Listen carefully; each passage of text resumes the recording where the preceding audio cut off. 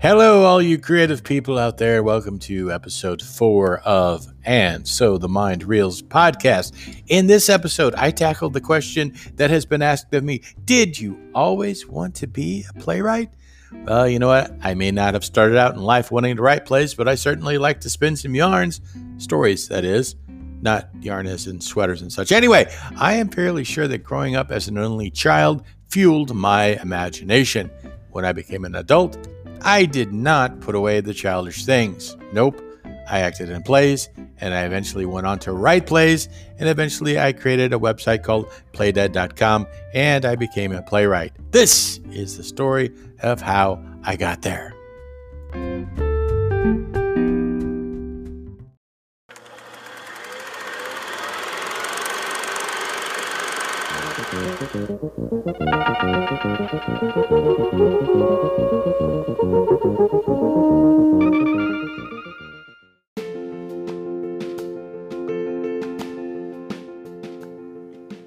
This is Lee Mueller, and this is the Mind Reels podcast. I believe this is episode 4.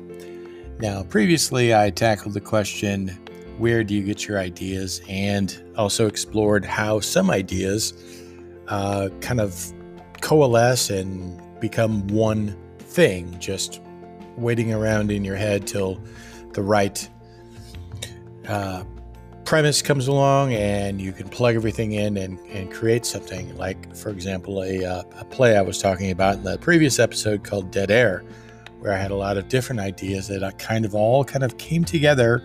They fermented a while in my brain and finally found a place to kind of expel and put them down on something. Now I'm going to tackle a question that I do get from time to time, and it is, did you always want to be a playwright? Well, no, I did not. When I was young, I wanted to be a stuntman, but that didn't work out. So I was involved in acting and theater, and playwriting just kind of was a thing I had not tried, and I threw my hat in the ring, and the rest is going to be history, I guess. So when I get asked that question, did you always want to be a playwright? And depending on what frame of mind I'm in, I'll give any number of answers that segue into really obscure explanations. Example, sometimes I'll say, yes, why? Well, you see, I was an only child. Now that is true. And when you're an only child, whatever mischief or havoc you may cause rests solely on you and your excuse-making skills. See, because you don't have a sibling in which you can toss the blame on something. Well, see, the lamp fell over because Johnny was running through with scissors, and I tried to make him stop, and then he looked at me and he ran into the table and he bumped it just so, and it tipped the lamp over, ergo it fell and it broke.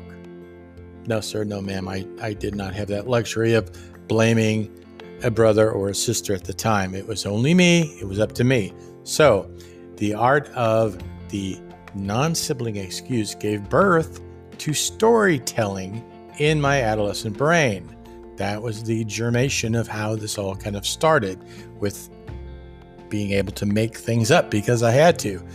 Well, see, the lamp fell over because a gypsy caravan came by offering wares and tinker trades. I refused their offer, and when they turned to leave, you see, the elder gypsy's long coat brushed the lampshade. It tipped over the lamp, ergo it fell and it broke.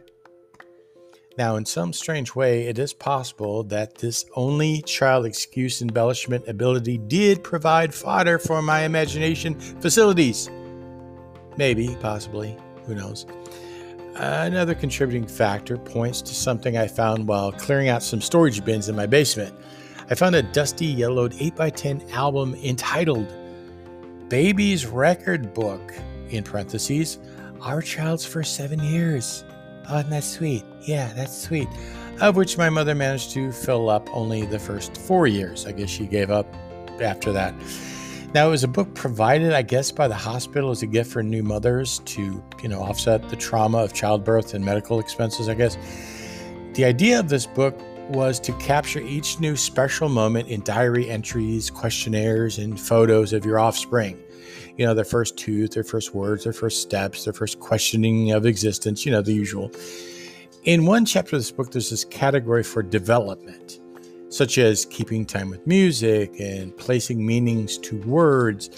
And I noticed an extra note that my mother wrote next to the category of storytelling.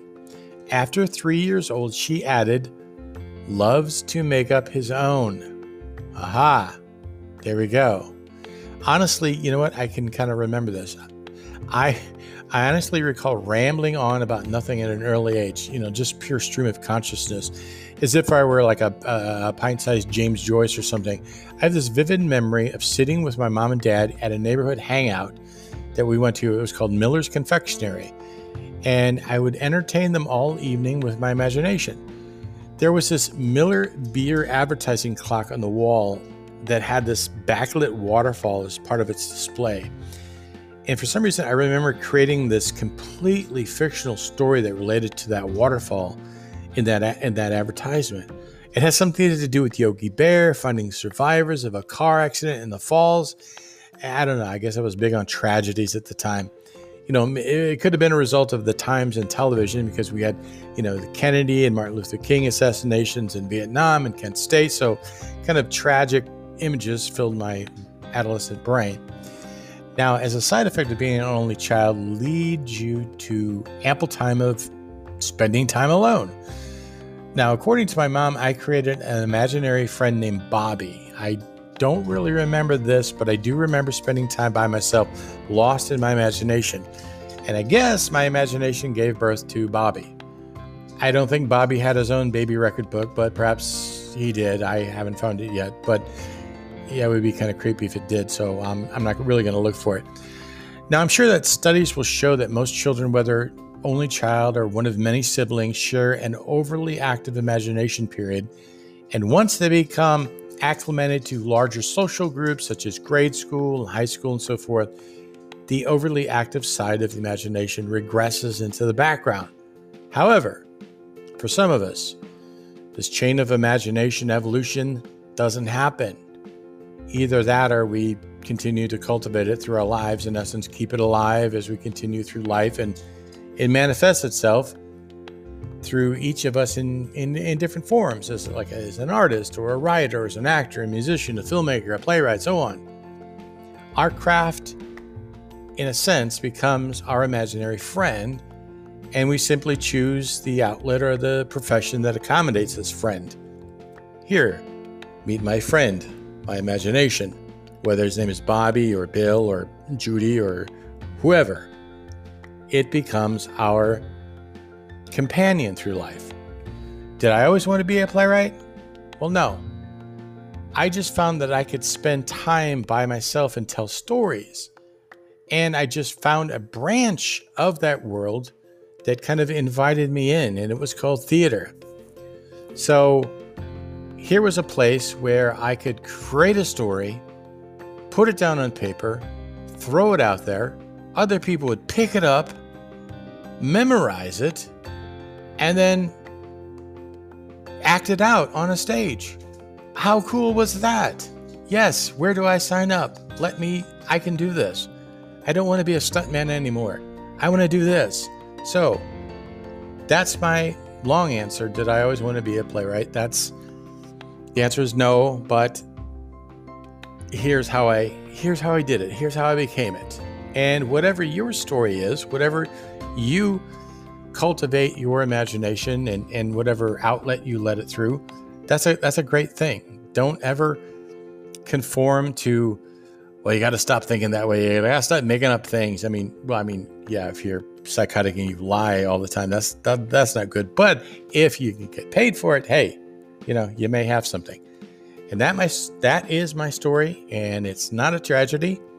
And that's it for this episode of The Mind Reels. Thanks for listening.